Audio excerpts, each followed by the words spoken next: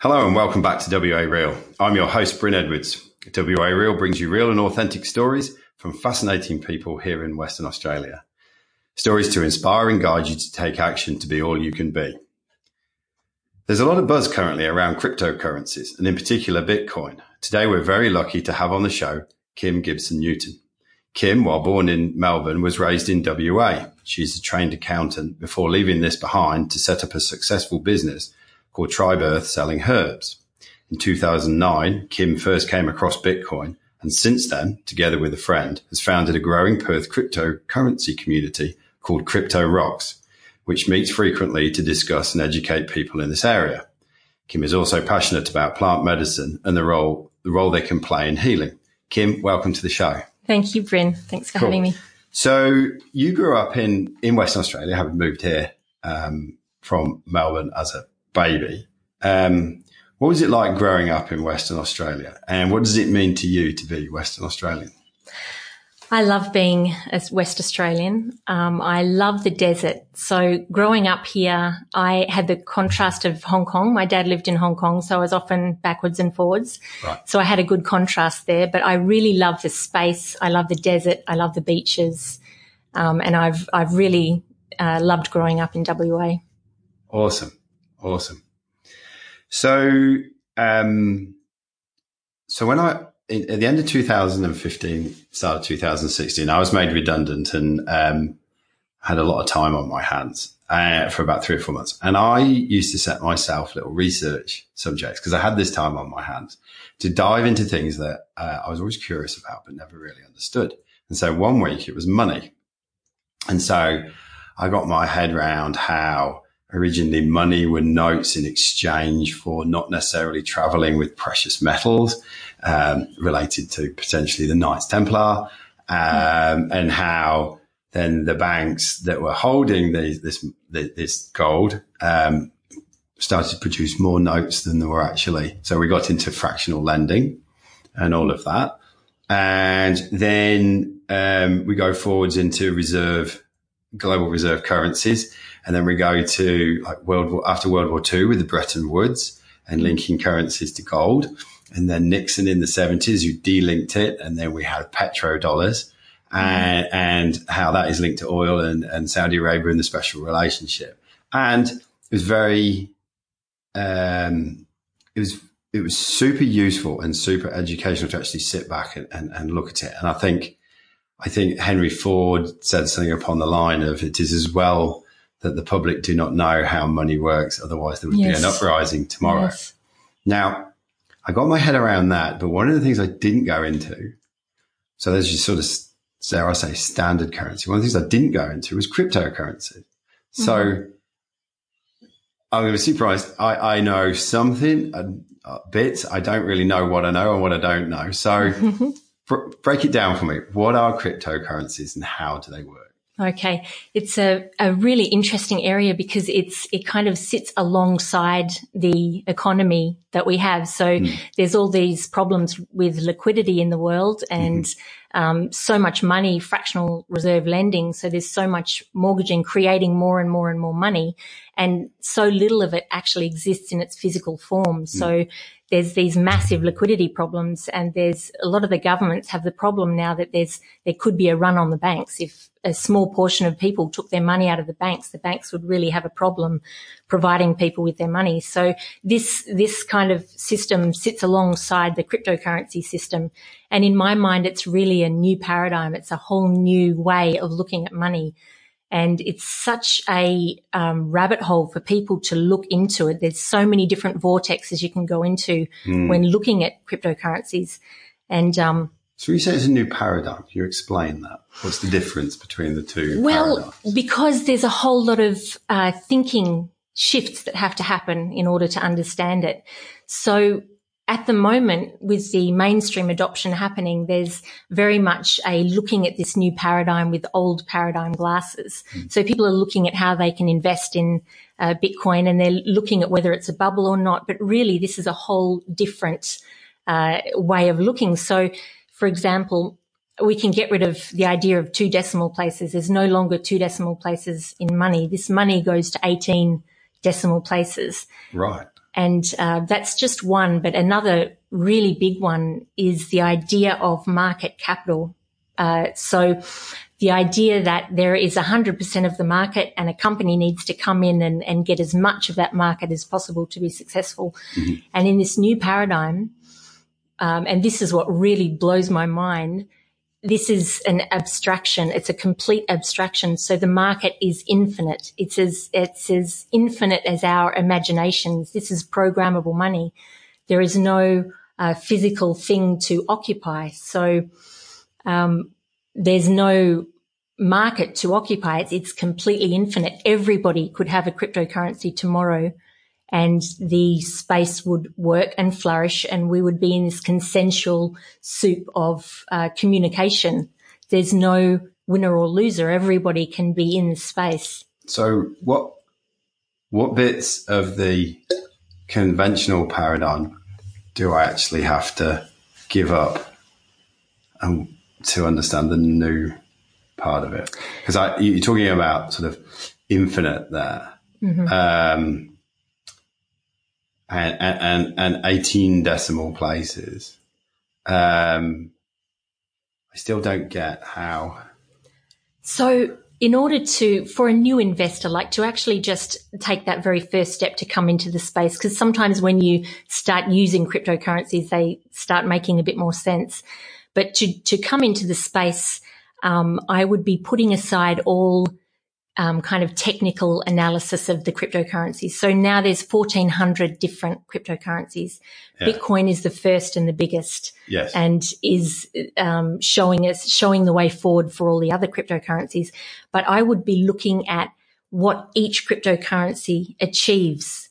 So, and here is where this gets to be a much bigger fish. You could just take one cryptocurrency and see what problems it solves in the world. And you could spend weeks just researching that one cryptocurrency, and you can hold a little bit of it and what they call HODL, hold on for dear life. So as the market does its price discovery and this crocodile tooth of charts, the price goes up and down and everyone gets really panicky and all that, you just hold on. And if you believe in the tech and you can see that problems are being solved in the world, then you hold on to that one coin.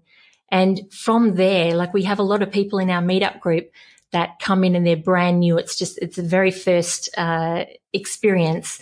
And it's like the elephant in the room. When you're researching it, depending on where you're standing in the room, which part of the elephant you're touching, you think Bitcoin is that, you think the elephant is that, it's the trunk, and these things are vastly different. So when you are looking at Bitcoin, sometimes the easiest way is just to come in, buy a little bit of it, set your wallet up, and start trading in it and start researching the technology, because some of these technologies are reshaping the planet.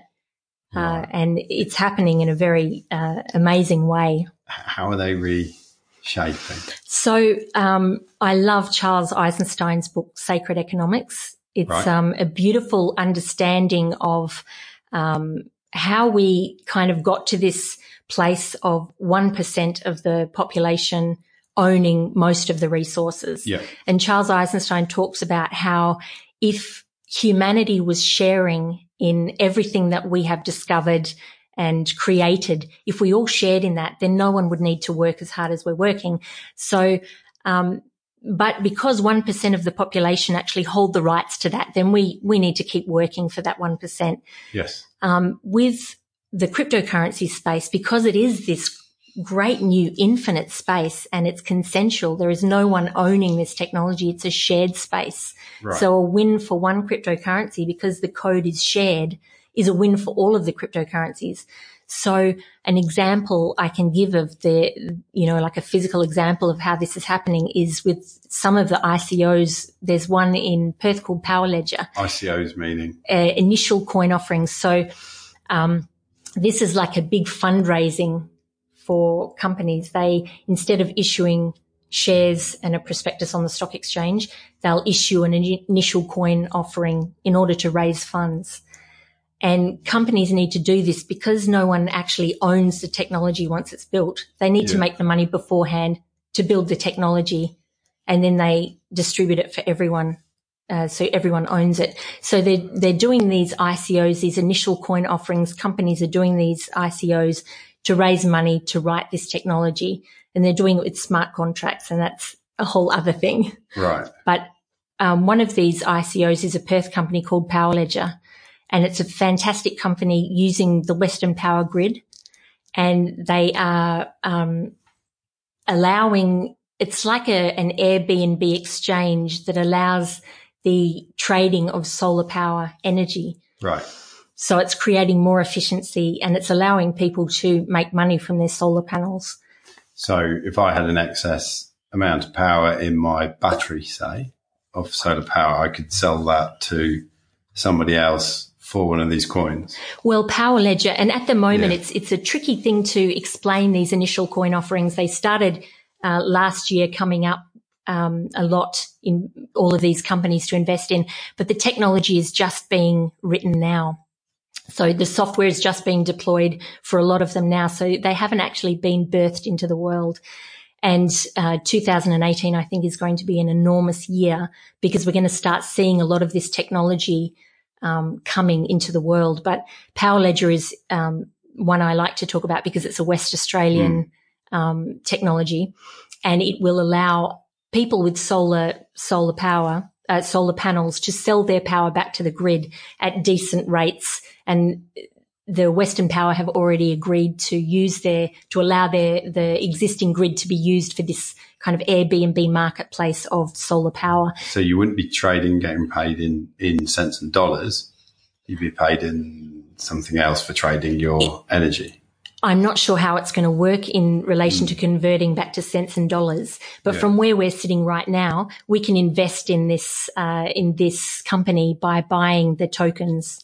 So like a cryptocurrency, it's listed with the cryptocurrencies on the markets. You can buy some of these tokens to invest in this company. And then what do I do with the tokens? Well, I say once you've bought your, and for me, because we're at such a beginning of this new paradigm, I believe it's a great idea to buy tokens or cryptocurrencies that you truly believe in, that you can see how they're reshaping things and providing solutions, and then hold on for dear life. Because you said earlier on, look at what the cryptocurrency and what's the problem it's solving. Mm-hmm. So what is the problem that Powerledger is solving? It's solving a problem of rising power costs.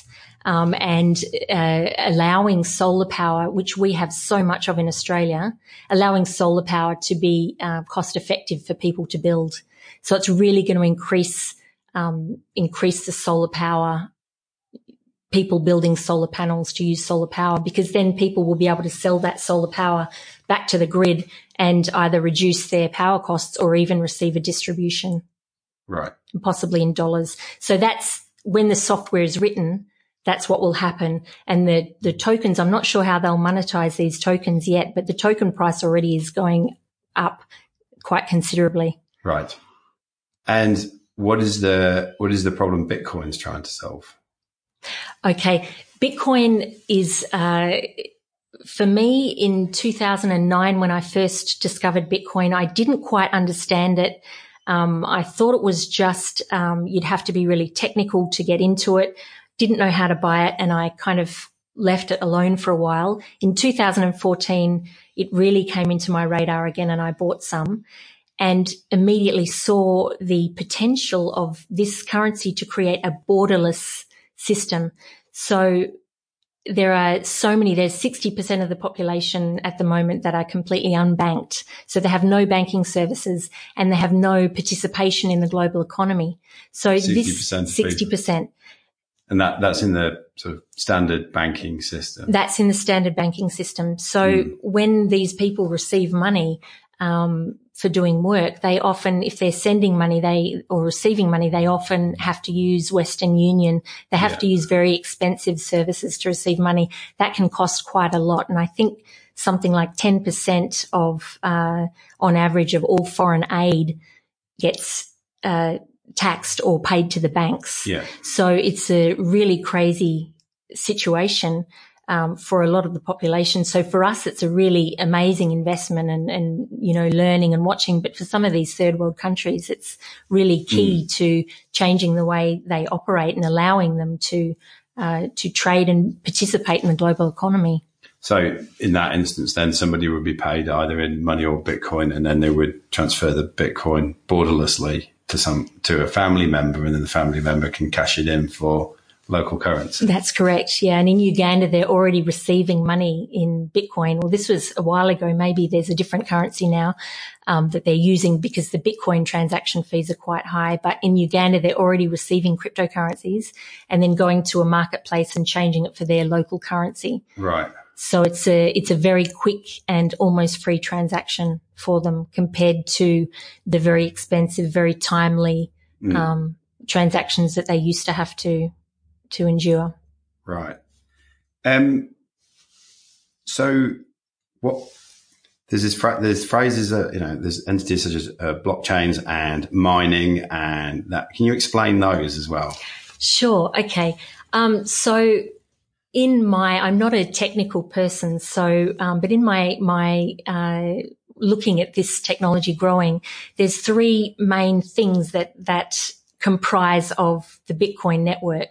And when we talk about Bitcoin, the currency, usually it's written with a small b. When we're talking about the whole network of Bitcoin, it's the large B. So this whole network, it's built on three things. So one thing is cryptography, and this is this really clever mathematics that allows us to really value our identity so that we can transact in a trustless way because our identity never reaches the network. We're transacting without using our identity, and cryptography is the safeguard that protects our identity. So that's one thing. And then the blockchain is the second thing. And that's like a blockchain is like a ledger, but it's a chain of ledgers. So it's called an immutable record, which means it's never changing. So you can look at a transaction today and you can trace it all the way back to the very first block that was ever mined. Right. So it's this immutable ledger. And it's an amazing system, the blockchain, because when you make a transaction, that transaction gets broadcast to every Bitcoin, every node in the system. Right. And they all update at once. So if you sold me a book and I paid you in Bitcoin, everybody would know that we've just traded. That's right. That transaction, and we would, as you would pay me, and then we'd wait for a confirmation. When one node gets that transaction, we'd get one confirmation, then another node would do the second confirmation, and then all nodes would update, and then that transaction is safe on the blockchain. So it's an amazing way that we can transact in a very safe, transparent way without using our identity. So there's a ledger of all transactions, yet they're anonymous transactions. Mm-hmm. Okay. And then the third piece. The third piece is the proof of work, or the way I understand this piece is the monetization. Like you have to incentivize the miners, the people running the nodes and the equipment that generates the blocks of Bitcoin, who are also doing the transacting of, confirming these transactions. You have to incentivize them to dedicate their computer power to mining Bitcoin or to doing that. This is the bit where it gets sketchy for me. You've now talked about mining the Bitcoin, and that's where I struggle. So what is that part? So mining is where it's really like a big game of bingo.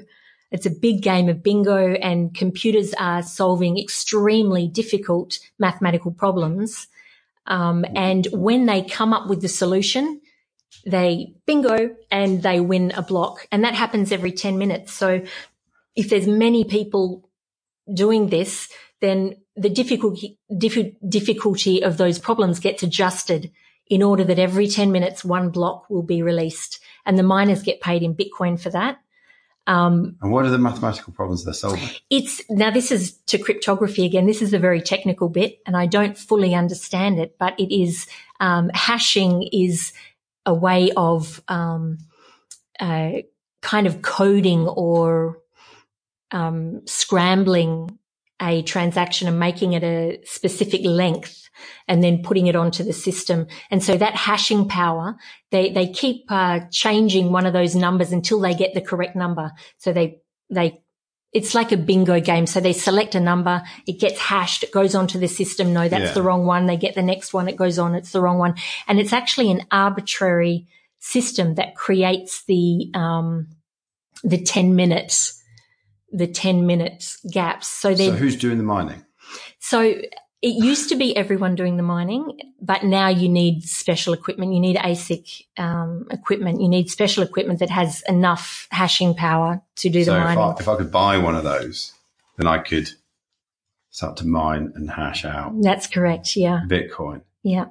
So I'm struggling to work out what the point of that is. So this is for me, the very exciting part is the monetization of this system. So we have a system that is immutable. It's unchangeable. The ledger goes all the way back. You can see exactly what's happened. You know, and this, even just this piece by itself will change the globe, the financial accounting world, because you wouldn't need to then pay expensive accountants to come up with information. It's all on the blockchain. Bits of code can be written to create information that we need. It really is quite an incredible system. I sort of get that bit of having the ledger being transparent and the anonymous part. Is the fact that is it 21 million Bitcoins are created? Yes.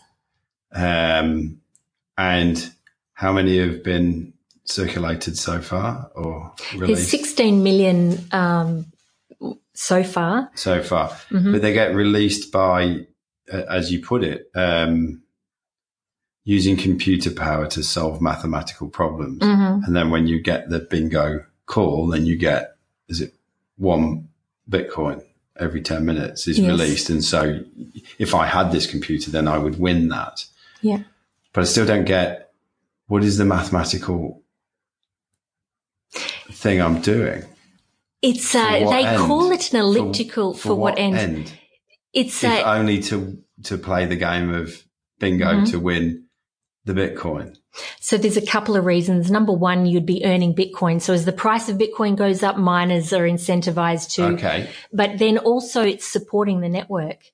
So it's interesting because with Bitcoin, it's not like normal investments because people are actually in this. Even when the price drops, people are staying with it. There's really a big philosophical reason why this is such an ethical playing field. So I think a lot of people who exist in this space are doing it because, you know, like this could change the world. This could be really quite incredible at reshaping. If it was going to be equitable, why not give everybody 10 Bitcoins at the start and let everybody go forward? You know, I get the ethical part of it in terms of having a clear ledger and anonymous and that part of it. However, I struggle to see the ethical or the equitable part of the fact that if I had lots of dollars and I could go and buy the ASIC equipment to go and mine it, and then I could end up hoarding Bitcoin. And you'd see that how much money I've got, Bitcoin money I've got. But then surely, because of the very fact that I'm rich in one paradigm, means that I've now got a lot of Bitcoin in another paradigm. So how do things change? Well, it's interesting because I see a lot of Unless people. I've got it wrong. Well, it's interesting how people hold on to Bitcoin and don't spend it. Is that what you're saying? Sorry. It's the fact that they're released. And what I get in the trail of Bitcoins being released in blocks every 10 minutes, then in the trail of that, we might trade and, I could buy a book or services from you in Bitcoin because we think that's the best way to do it. And it's borderless and we have none of these troubles and everything's super crystal clear and we're not dealing with banks anymore. We're not doing fractional lending. We're not doing all of that stuff. Right. So that's all gone, which is lovely. So you only spend what you've got. I take it we've not got Bitcoin credit cards. So I'm not saying, I'll give you the Bitcoins later. So none of that's there. It's what you see is what you get. Yes. Which is, where we started with gold before and storing it before the bankers decided to generate more notes of you can pick your gold up and down the road instead of traveling it and not being nicked by thieves. But there's a bit that's not quite sitting right for me in terms of how the Bitcoins come into existence and who owns them at that point. You're telling me that as Bitcoins become more valuable because more people want them, you need more computing power. To have more computing power, I've got to have a bigger computer. If I go and prospect by getting a bigger computer, then I can go and, find myself more Bitcoins. But I would need a big computer to do that. Yeah. And also there's a lot I could make myself very Bitcoin rich. Yes. Well, so where's the equity in that? There's it's very, the way that Bitcoin goes out is very much related to, and this is an interesting mathematical, and I'm not so technical that I understand that, but it's very interesting how it's kind of an even spread. The Bitcoin being awarded is very much about how much computer power you dedicate to the network. So it's almost like you can't win a block of Bitcoin as a miner unless you have dedicated your hashing power. So then you've got to think about electricity and the cost of the rig, and you're running your computer maybe 6 hours a day. So there's a whole lot of things around that. But while these computers generate doing stuff, it's kind of, why is it? There's that bit. The Bitcoin is the reward. Yeah, and this is interesting because it's almost like it's a false friction. So I understand your question. It's a false friction. Why have that friction in the marketplace? If you had a blockchain, and it's so funny because a blockchain really is just a very slow, kind of inefficient database. If you had a third person, like a bank or, say PayPal, or if you had a third person looking after the ledger, then you can do it super fast and low transaction costs and very quickly. If you use a blockchain, it's kind of slow and it's more expensive. But the benefit of the system and the reason it's such a game changer is because it's a, completely trustless space. And it's neutral.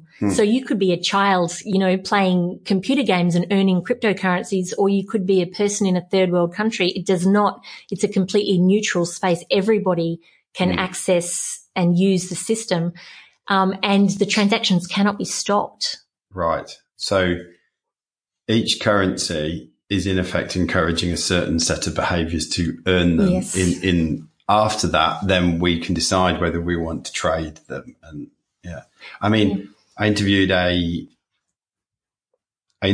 sexologist last week. And when I said, I'm going to have a discussion about cryptocurrency next week, she was telling me how there are porn coins.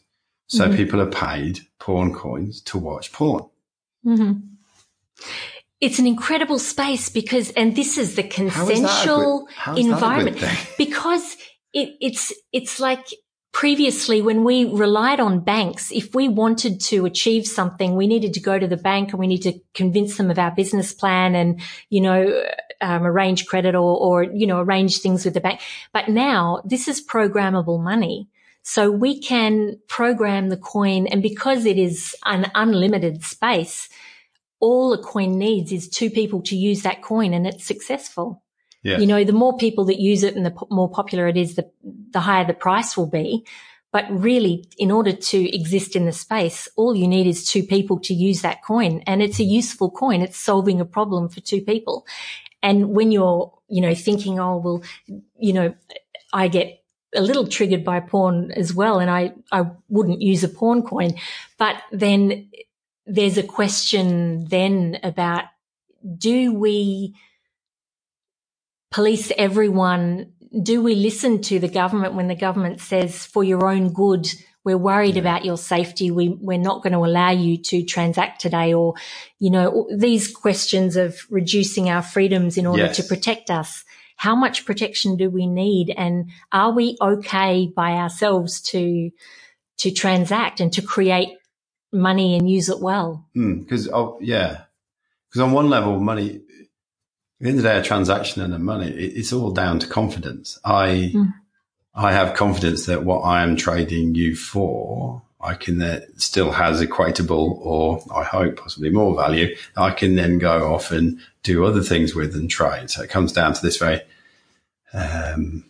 it's very much confidence and trust based. Yeah. So I like the open transparency of the blockchain. I like the anonymity. What is it going to take for this to take off to the point where a huge amount of people are confident? Okay, so it's 2017 was crazy. We rode in the meetup group, we rode this incredible exponential curve of the price of Bitcoin, and so many people coming in. I think this year we're going to see, we're about 3% of people use the Bitcoin network, which is quite small compared to the news around it. So there is a definite mainstream looking to come in. And how much is the total Bitcoin market worth? Billions. I haven't checked today, but it changes every few minutes. Yeah, because if you have a finite amount of Bitcoins, then you know how much it will cost, how much it's worth. Oh, yeah, if everyone was using the system. Well, if you have, what did you say, 16 million Bitcoins in existence, if we know what one Bitcoin is in Australian dollars, then we can work out what the cost of the total. Yes. Yeah. And it changes so much. We're still in price discovery of the market, like how much there is in billions. Yeah. But 2018 is a very big year because we're looking at the price, like how Bitcoin scales. How can we fit in all the people who want to be transacting in Bitcoin into the system? It's kind of already creaking and groaning to fit everyone in. So the first question is, how does Bitcoin scale? And the second question is government regulation. So there's already lots of kind of coordinated government talk about trying to control Bitcoin. And if does that not then defeat what you were saying before? Well, it does, in that if the governments did do that, then it would defeat the purpose. Then there's no point. We may as well be using a database cheaper and letting someone else control us. But the interesting thing, and what we're all waiting to see, is can they actually do it? And it was my understanding a year ago that the Australian government was a bit shy of looking at regulation because they didn't know if they actually could stop the transactions. So, and if it's out in the internet world and borderless, how do government regulations actually play into that? And certainly the ramps into and out of the fiat government currency of Australian dollars, fiat, they can certainly non-gold based. Non-gold based, yeah. So yes. So they can be policing those ramps into and out of Australian fiat dollars. Yes. But once you're in the cryptosphere, there is no identity. So, and again, another one of these new paradigm thoughts is that we again value our identity. Wow, our identity is one of our most valuable assets, and where we put our attention. Because in this new paradigm world, there is the possibility of monetizing each piece of our attention. So our attention becomes the internet is one big attention grab. It is. But at the moment, other people are making the money from our attention. So Facebook monetizes our content. We spend time in there and writing good content, and Facebook monetizes it. So if you look at the blockchain alternative of Minds, you write the content and you receive the distribution for that. Hence how the porn coin works. Yes, everything you do, because it's decentralized and there's no third party, then any part of your attention, the distributions then go back to the person using the system. So Steam is a blogging platform. And when you go on there and you write your blogs, you get paid Steam dollars for the amount of people that read your blogs. Right. So it's an incredible, and this is such a big paradigm shift. Like we're getting, we keep hold of our. It really is an attention rewarding. Yes. Paradigm. And we're really just starting to because a lot of the software that's been written is going to be coming out in 2018, I think it's going to be we're really going to just open our eyes to the amazing possibilities of this abstraction of money. So theoretically then, take on what you're saying, I could create WA real dollars. And if you listen to the whole of one of these podcasts, if you listen to the whole of you now, and you get to the end, then you can have a WA real coin. Yeah, you could reward people for listening. And if you put it all onto the blockchain, then that would happen. That could happen automatically. And you make that code, whoever writes that code, it's available for everyone to see, and that can just happen automatically. And perhaps people could buy some of your products with the coins that they earn. Interesting. There's just been a little genesis of an idea there right in the middle of the podcast. So who actually created Bitcoin? So this is... Because this is shrouded in mystery. Yeah, as well. This is such an amazing mystery. So Satoshi Nakamoto is a pseudonym, and we don't know if it's a group of people, a man, a woman. We really don't know. It's a pseudonym. The code was for Bitcoin. The white paper was dropped into the GitHub. And GitHub was it was dropped into a place where very technical people go. I don't really go there myself. I don't understand, but they saw this white paper and it was developed. But the interesting thing, it was Bitcoin's birthday recently, 9th of January. And if we go right the way back to the very first block that Satoshi Nakamoto ever mined. So he wrote the white paper and talked about how it was going to happen. And then he mined the first block. And he attached a note to that first block, and that note was a reference to a newspaper article. Very interestingly, it was an article about the first banking bailout. So, and we've obviously don't know who he is or she is, and we don't know the motivation for designing Bitcoin, but the fact that it made reference to the very first banking bailout in 2008 in 2009. 2009. Yes, so it made reference to a newspaper article, The Times, and I think that article might have been 2008. And that was the very first time the money supply, the money supply through the Fed was just going up at a steady rate. And then when the first bank bail, it just went crazy. And now it's just, it's the debasement of the economy, basically. It is. So we can only assume, I assume that Satoshi Nakamoto designed Bitcoin to be an alternative, a much more ethical, where a transaction is a transaction, and you can look at the charts of a price of a coin and know that exactly represents its real price. It's not manipulated. Yes. I like that. Yes, because there's a lot of, coming into this, tried to research who created it, and that in itself just blew up. It's such an amazing story. And there was actually a man called Craig Wright, and I haven't actually read into this story, but he's an Australian, I think a Sydney man, who came out and said he was Satoshi Nakamoto. And I don't think they've proven that it was him, and he didn't seem too happy about saying that. So very interesting story. So how will this change the prevalence of the economy or economics and money in today's society? Why is it that if I start asking questions like why is it that someone at St George's Terrace may get paid a whole stack more than a nurse, yet nurse is there to save lives, etc., etc.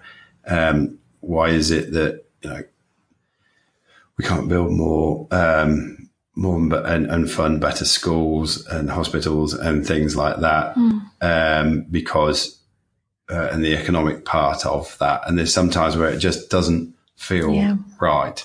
It's easy for us to say, because there isn't enough government funding, or because there isn't enough this, and there isn't enough, there isn't enough money. That's why we can't do what we inherently deep down know to be correct. Why is there not this for my child and all the children to be treated equally, et cetera, et cetera? How would cryptocurrency change that? Well, this was one. Or are we just going from one monetary based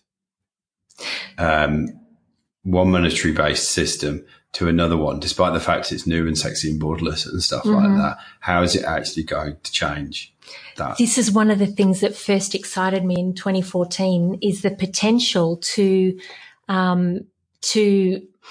transact for usefulness and for popularity, and to really, and this is just my opinion of what could happen, and what excites me so much is the possibility that the government won't be able to tax as deeply, the government will shrink, and inefficiencies will just have to exit the system. So when there's so much paperwork around something, or so much control of an industry, inefficiency comes into the industry. Perhaps people are being paid that shouldn't be paid, but if you could imagine the situation of blockchaining government spending. So at the moment, we have the possibility of blockchaining food supply, so that we come and we look at some oranges and then we can tell all the way back to where they were grown.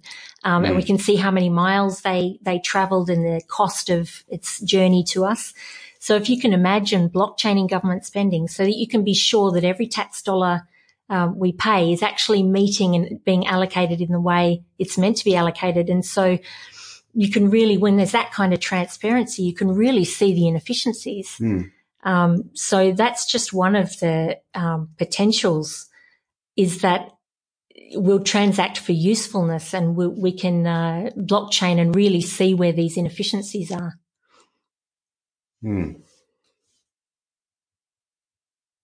But does that change the actual supply of money to have all the teachers and their materials, etc., in the school, and the school to be built in the first place? Well, this is interesting. I think 2018 is all about governance. It's all about how we solve problems. Yes. And at the moment, with the economy, the standards kind of economy that we exist in, they're not doing so good at solving problems. So, looking at all the ways that we can solve problems is really, and having coins dedicated to solving these problems is a really exciting. And even if it was just the fact that 60% of the people who are previously unbanked join the global community, what's that going to look like? The fact that the financial administrative layer of the planet could be reduced by huge percentages, what's the world going to look like then? And ultimately, I think the other amazing thing that could happen in this big mental paradigm shift is that we no longer are in competition with each other. So in the old paradigm, we're conditioned to authority. So we're told, what to do with our money and what's good and what's bad. And there's a real sense of judgment and market share in this kind of old paradigm. But in this new paradigm, there's no one to tell us how to invest. And that's why there's such a diverse amount of information out there. There's no one actually telling us what to do. There is a new level of sovereignty and community, because it's a space where everybody gets to. Where does that come from? Sovereignty in that we're looking after our own keys. We're looking after our own stash, and we're seeking out information ourselves. No one is telling us. There is no authority. And there's no right or wrong. There's simply useful or not useful. And so this new kind of, for me, it feels like very much like enlightenment, this scientific enlightenment. It's like a flowering where everybody gets to be right. Everybody gets to flower and be wildly different and acceptable. There can be pawn coin. There can be, there's a great range of hemp coins. There's privacy coins. There's every type of money, and we all get to coexist. So when we sit in the meetup group, it's so exciting because we're all so different, and we all sit together. We have a chartered accountant, and, there's a crypto nan in our group. We all sit together, and everybody has a brilliant piece of the puzzle in this kind of consensual playing field. And we're doing our own research and kind of helping each other solve problems and answer questions. So do you envisage the point where we get to the point of paying our mortgage in cryptocurrency? Yeah, that's happening now. Yeah, there's transactions happening. I think there was one just a couple of days ago where someone bought a house in Australia with cryptocurrencies, with Bitcoin. So it's happening now. And I just had a conversation with my friend Karina, a chartered accountant, around the tax implications of conveying a property with Bitcoin. So, and I don't know the details of that yet, but it's definitely a growing trend. Because how does tax view Bitcoin or cryptocurrency? At the moment, it's quite good in Australia at the moment. I don't know about the other situations in other countries, but if you buy your Bitcoin and the price rises, you'll pay capital gains tax. But so that's only an asset rather than money. It's seen as an asset. That's right. But only when you convert it back to Australian dollars. Right. So if you were to enjoy that gain by using it to pay your rent or pay your bills, which you can do now, then there's no tax implications for that. And if you hold your cryptocurrencies for more than a year, then you pay less tax as well. I think it's 50% you pay. Like with other assets? Yes. Right. This would be very threatening to governments, let alone central bank. Because the central bank model has been the one that's been slowly creeping around the planet for years and years and years. And, you can draw your own conclusions when you look at which countries didn't have a central bank 10 years ago and which ones have had military action in them in the last 10 years. Yeah. So they're not going to give this up without a fight, are they? No, I think they're figuring out how to dance with cryptocurrencies, and I think it's really coming into the regulation domain this year. I think will be the year that we see the governments really trying to control, if they are going to control. Interestingly, in South Korea, the treasurer there has been saying that he wants to curb cryptocurrencies, and South Korea sits on the Financial Security Board, which was started in 2009, and it's made up of 23 countries. So it's the IMF. It's all the biggie economies are in this FSB. And he was talking at the FSB just a couple of days ago and said we need to work together to curb virtual currency trading. So the interesting question is, can they actually do that? And how will they dance with it? Because also I know America have lost a lot of good companies because they have so much regulation. So these companies are just going overseas. There's a lot of companies that have set up in Singapore. Japan is very cryptocurrency friendly. So what's going to happen to these economies when massive amounts of capital are flowing out of their economy to these cryptocurrency companies and their moving location? So it's a very interesting to see how the governments will be this year with cryptocurrencies.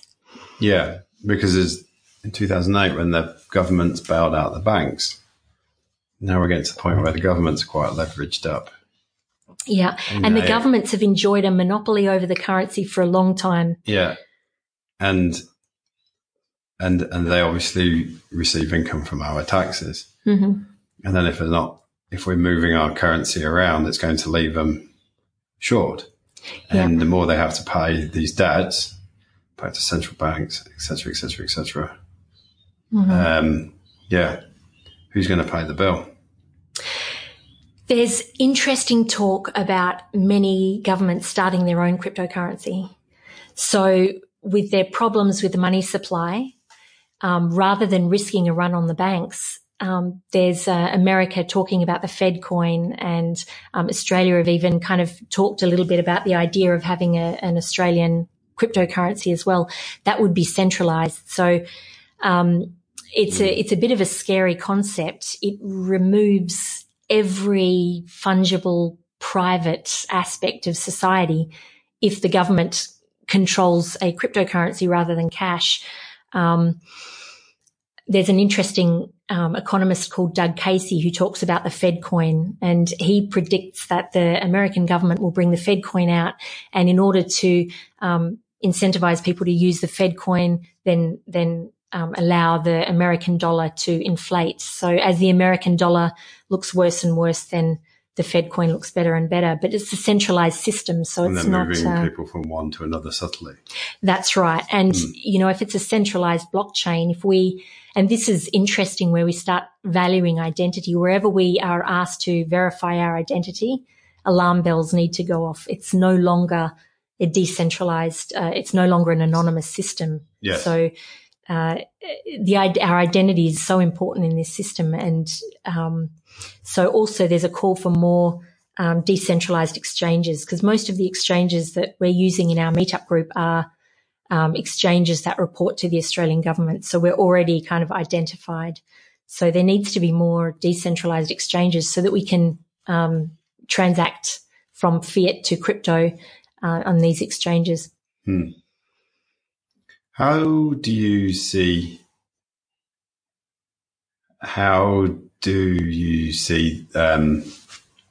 gold sitting in all of this? Because previously, gold underpinned money. It's been, the two have been delinked, which is why we end up with the fiat currencies. Yes. Yet there's a body of evidence that suggests that we could be up for another big global upset, possibly the demise of the dollar as the reserve currency of the world, moving to SDR, special drawing rights from the IMF. And when certain things like that happens, everybody runs back to things that they know are most valuable, such as gold. How does that play in all of this? I like gold and silver. I like it because it's real. You can see it. It has value. Yes. So I think it's a great thing to hold in these times where there's this crazy money supply. It's really a kind of a hedging. And with cryptocurrencies, it's almost like a digital version of that. It has an existence. What does?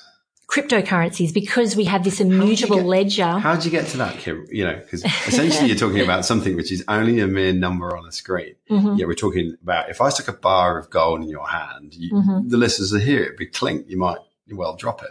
Yeah. So it's solid and tangible. And yet, money was the first step away from intangibility. And now we're talking about numbers on a computer screen.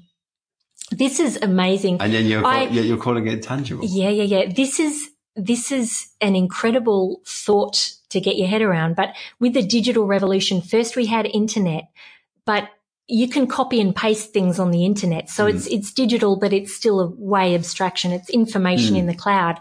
Bitcoin is the first digital thing. And Andreas Antonopoulos, a brilliant humanitarian coder, talks about this, but Bitcoin is the first digital thing. So it's tangible in that if I pay you some Bitcoin, I no longer have it and now you have it. Yeah. We've never been able to do that without a third party holding a ledger, and then we need to trust that third party, and then they need to verify who you are. And so there's a whole lot of infrastructure set up around that, but we can disintermediate that middleman and transact directly. There is a digital thing happening. It's like the birth from the beginning of the internet. Now we have something that is almost tangible that has happened. That moves. This Bitcoin moves around. Yeah. It's quite an amazing thing. But at the same time, what's stopping somebody to creating more things? The code. And this is another awesome thing. And I don't understand. I can look at the code. I'm not going to understand it, but there are clever people who do. And every cryptocurrency, they show their code. So before you invest in it, you can see what's happening. You can see that it will be a limited supply. There is only going to be this much released in this amount of time. Brutal transparency, but we keep our identity. So the value of the system then becomes our name and our attention, and everything to do with us, our identity becomes valuable again. We are sovereign beings. It's a very big paradigm shift and a very exciting one. And I think as we start to use the system, downloading a wallet and buying a small amount of cryptocurrency, maybe Bitcoin or Ethereum or Litecoin, maybe buying a hardware wallet, a Trezor, just doing these simple steps. And the rabbit hole gets deeper. You look around in this space and communicate in this space. It's really quite incredible. Yeah, well, that's just sinking in now. Mm-hmm. Superb. Let's move to, I was going to say, let's move to your interest in plant. Is there anything else you think I should know or listeners should know about cryptocurrency? I think there's a lot of FOMO and FUD, fear of missing out, and fear, uncertainty and doubt in the market, FOMO and FUD around cryptocurrencies. But I really love the idea of buying a little bit of cryptocurrencies, riding the waves, put it aside if you have to, because it can be crazy when it goes up and you've made all this money and then it goes down, and it can be quite big waves at the moment. But I suggest just get a little bit and hold on to it and hold on for dear life, because it's investing in a completely free system. And I love, there was a brilliant quote by a investor. I can't remember his name, but he said that Bitcoin is a system to free us from oligarchs and tyrants dressed up as a get-rich-quick scheme. Yes. So I love the idea that we just grab some and hold on to it and just start using it. Right. And how would I do that? So it's simple. It's very easy. You just download an app. So I like the Mycelium wallet. That's the one I use. So you just go to the App Store and download the Mycelium wallet, and then you're ready to receive Bitcoin. It's not as safe as an offline wallet, which is a Trezor. I use the Trezor, but there's a number of them. So you can also how would I use an offline wallet? So it's like a USB. World? It's like a USB stick. So you would just put it into your computer and then send your Bitcoin to the Trezor, and then you remove it. So it's not online. And if I wanted to, let's say, just buy a little bit of Bitcoin, how would I go about that? So the easiest way to do it anonymously is a Bitcoin ATM, but they're quite high in premiums, but they're very easy. So you would just put your money into an ATM and scan the code on your Mycelium wallet or your Trezor, and the money will go, the Australian dollars goes in and the Bitcoin comes out. And where would I find one of these? There's ATMs? One in East Vic Park. Right. So coinatmradar.com shows you all the ATM machines worldwide. And another way is localethereum.com. And that's like a big eBay of Ethereum. And there's localbitcoins.com, which is a big marketplace for Bitcoin as well. And they do anonymous. And that's where people will be offering up their Bitcoin for actual money. That's correct, yeah. So you can buy it and enter the market. That's correct, yeah. And then you would just have that Bitcoin sent into your wallet, and you can transact straight away. That stays as it is, and you can transact and or come out of it another day. That's correct, yeah. Yeah, so if you wanted to turn it back to cash, you can use it to pay your bills with Living Room of Satoshi.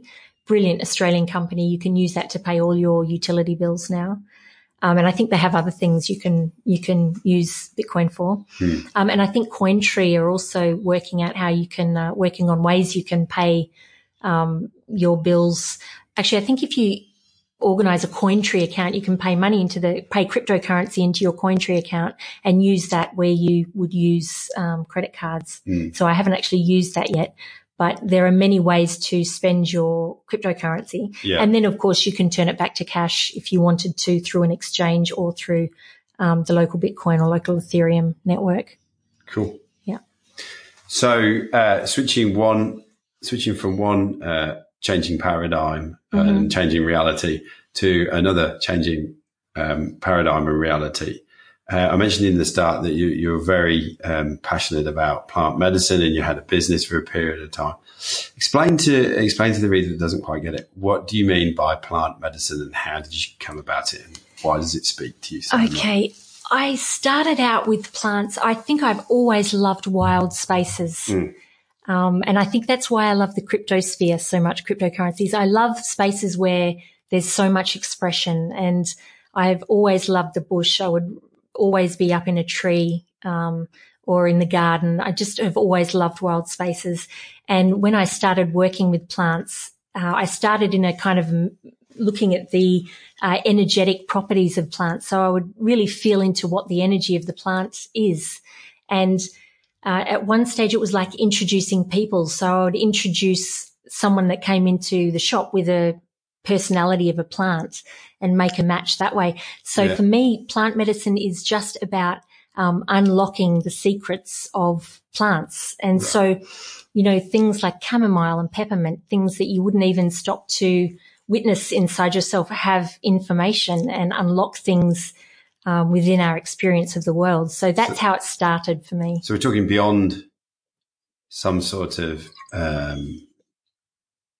medical requirement, say for instance, say for instance, you know, I swim in the ocean a lot. I get stung a lot. I put tea tree oil on, which is the chagrin of my friends because they don't like the smell of it, but it is way more effective than Stingos or anything like that because it takes the sting away. But you're talking about beyond that to actually by putting the tea tree oil on my body, it then brings more. Yes, you have the physiological effect of it, and you can also bring your awareness to communication with the plant. So, you know, it unlocks things for us. It has an intelligence. And definitely, of course, a really amazing physiological effect when we're taking it in the right way. So it kind of started out like that for me, and I just got to know many different personalities of herbs. How did you do that?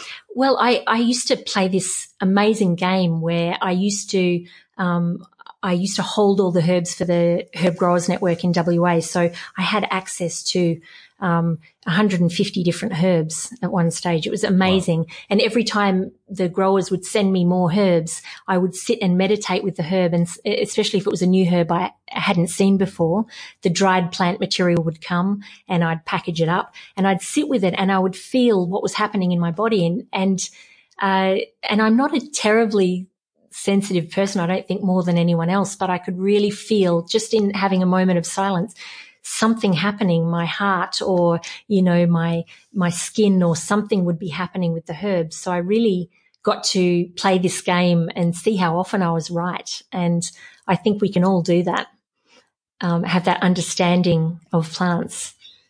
Fascinating. So then how did you take that into, you then took that into a business, but how have you taken that forwards and how do you actually use that now?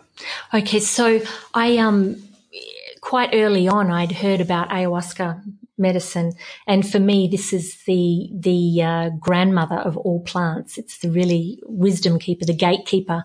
So it was on my radar for many years before I actually got to experience the plant. And it was 10 years ago now. I had my first ayahuasca ceremony, and it was such a revelation. It was such a revelation of having this sensation my whole life that there is something more. There has to be something more to this really kind of dense existence. And I grew up with quite conservative parents. So I always had that sensation. And after my first cup of ayahuasca, I was just blown away at the revelation that there is this amazing infinite consciousness, this incredible ancient technology that exists. And I was able to see the consciousness move through the room and explore the world.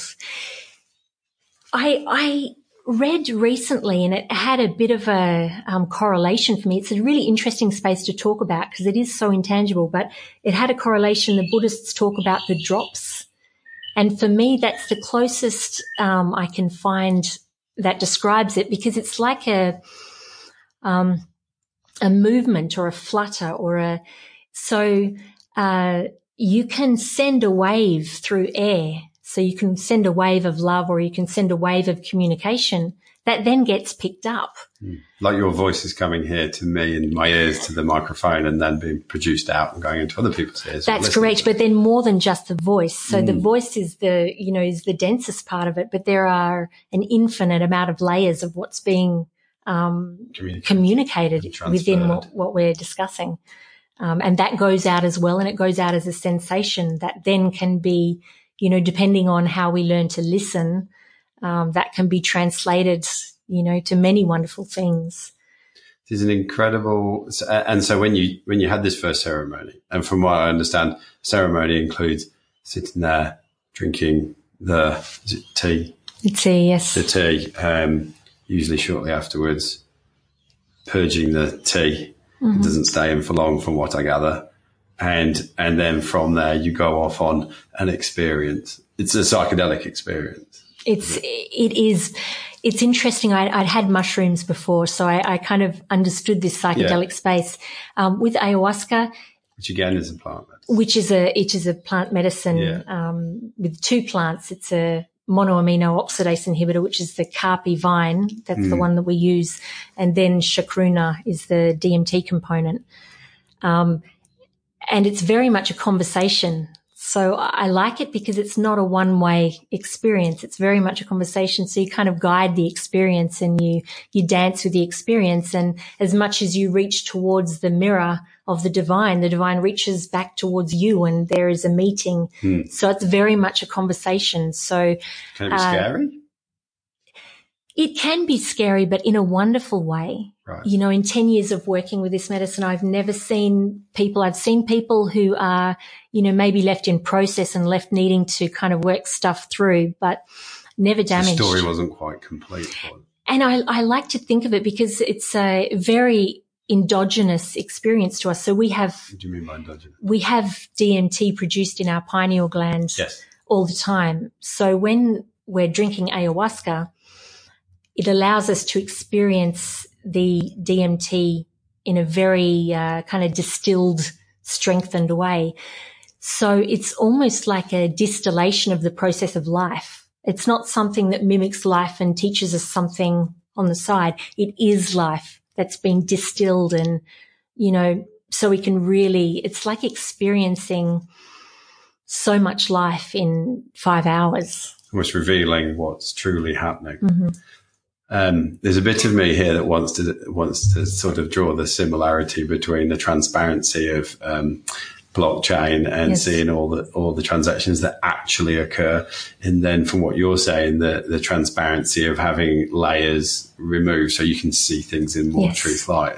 Would you say there's a similarity there? I find this point in my life, I'm so excited to be alive because I see the cryptosphere. That's a beautiful thing to say. I don't often encounter people who say, right now is the most beautiful time to be alive. It's crazy. Look at the world. It's like everything is deepening. There is so much. I mean, even in medicine, they've got neuroplasticity now. Like everything is becoming more abstracted and more consensual. Like the playing field is completely changing. And the cryptosphere for me is the kind of the more tangible realm of the ayahuasca, which is the more inner side of it's the same coin, different sides of the same coin. So I just find it such an exciting time to be alive, almost like there's a greater meeting of the abstracted world with the very dense world. And I see it in every industry and everything. Things are deepening and opening and flowering. And I think it's an extremely exciting time to be alive. And, a lot of us need adrenal herbs to kind of stay calm because it's really quite exciting. And that's fantastic because, it's very easy to listen to people who'll say that this is probably one of the worst times to be alive. You look at plastics in the ocean and you look at the fact that we're all running around and working to pay the man, and we're becoming more and more wage slaves and indebted. And there's climate change, there's that, and we're wrecking the planet, and there's a lot to think that we're not. So to hear the fact that it's an exciting time to be, and also it's very interesting because it appears as though we are more surveilled and more curtailed than we ever have in the past. But equally, we are more free than we ever have been in the past. We are actually more free now than ever before. Why is that? How? Well, sorry. Because the administration that surveils us is so thin. It's so thin. So whereas pre Edward Snowden's big reveal, there may have been a lot more people sitting behind the desk, but is there actually anyone sitting behind the desk now? So many things are not being prosecuted or followed up by the authorities. And I scratch my head and wonder if there's actually anyone sitting behind the machine. And if there's only 1% of the population actually owning most of the resources, is there actually anyone behind the machine? Are we actually perhaps all free? And there's this theatrical play that's trying to get us to go this way or that way or this way or that way. And keep us feeling like we're enclosed in the yes. When in actual fact, and you know, with cryptocurrencies and especially with privacy coins, we have an alternative now.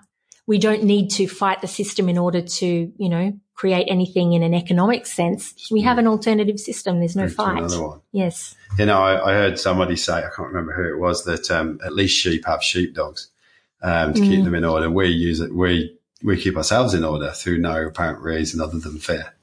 Yes, that's right. And that sovereignty again is just coming back to sit in the space of the fact that we look after our wealth, we look after our decision making, and we look after our identity.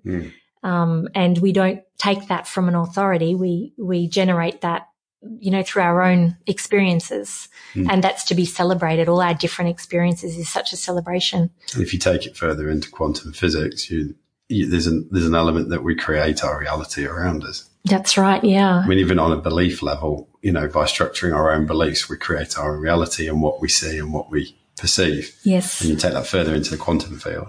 And with quantum physics, I love thinking about the quantum superposition. It's like the zero. It's the haven't yet stepped in on a direction yet. So everything is possible. And that's such an abstract space, and something I've loved exploring with the medicine is this quantum superposition of infinite possibilities. And the more abstract we make the densest parts of our world, the more we kind of reach towards this quantum superposition. And there's many masters now who say that we can actually access this space now. We can meditate back into the quantum superposition and just, you know, mold our world accordingly. And yeah, definitely quantum physics supports it. It's so exciting to see what's happening with science at the moment. So if we consider your journey with cryptocurrency, we consider your journey with plant medicines and ayahuasca, what has Kim learned about herself in the last 3, 4, 5, 6, 7 years? I believe that it's so hard to come up with just one thing. I've learned so much from having children, from having these experiences with plant medicines, through being in witness, and I guess the biggest is service, to be in service, that to others, to be in service to others. So being in community, and it's how I gift and how I can serve and be within the community that is the greatest joy for me. So there's so many things. Another really beautiful thing is the word respect, and I didn't really understand what that meant, but it's been developing within me that it's to look again. So respect, to look at something again, and to be able to be in witness of things. If we could just be in complete witness, just even for a second, it's astounding to see the beauty around us and the incredible play of the world and of a flower, even just the very tiny things. Just to be able to really be present and with something is just the most incredible thing. So I really find solace in presence. Awesome. Awesome. So if we start to look at the next 3 to 5 years, what does it look like for you personally? I'm really enjoying being with a cryptocurrency community and watching it grow and flourish and seeing all the diverse people coming in. So I would really love to continue building this community and working with people with cryptocurrencies. I see in 3 to 5 years, I believe the world will be a completely different place. I think the shape of the planet will change. The borders will soften. I'm really loving watching my children grow and express and seeing how they kind of interact with Bitcoin Mum. So, just transferred their pocket money savings into Bitcoin and Ethereum today. So, and they have their little silver holdings, and I'm enjoying watching the way they enter the world, because it's really, truly going to be different to the world I came into when I was 7, 8 years old. That's, but I guess the part of that question was, how do you see things working for you? You've given me a response in terms of how you see the world mapping out and how your children are mapping out. How do you see things mapping out for you in the next 3 to 5 years? I would like to be working in community. I would like to be more light on my feet in terms of being able to travel more, travel more with the kids. And I would like to finish studying cryptocurrencies. I'm currently doing a course with the University of Nicosia, so I'd like to finish my studies there and continue working with cryptocurrencies. And I'd also like to deepen my understanding. That seems strange that you can do a course in the university about cryptocurrencies that can just opening at any given time. But there you go. Yeah. Where, university often is related to historical studies, essentially. And then at this point in time. But it's ever changing. So for me, the university part is just understanding some of the technical bits, getting all the details correct.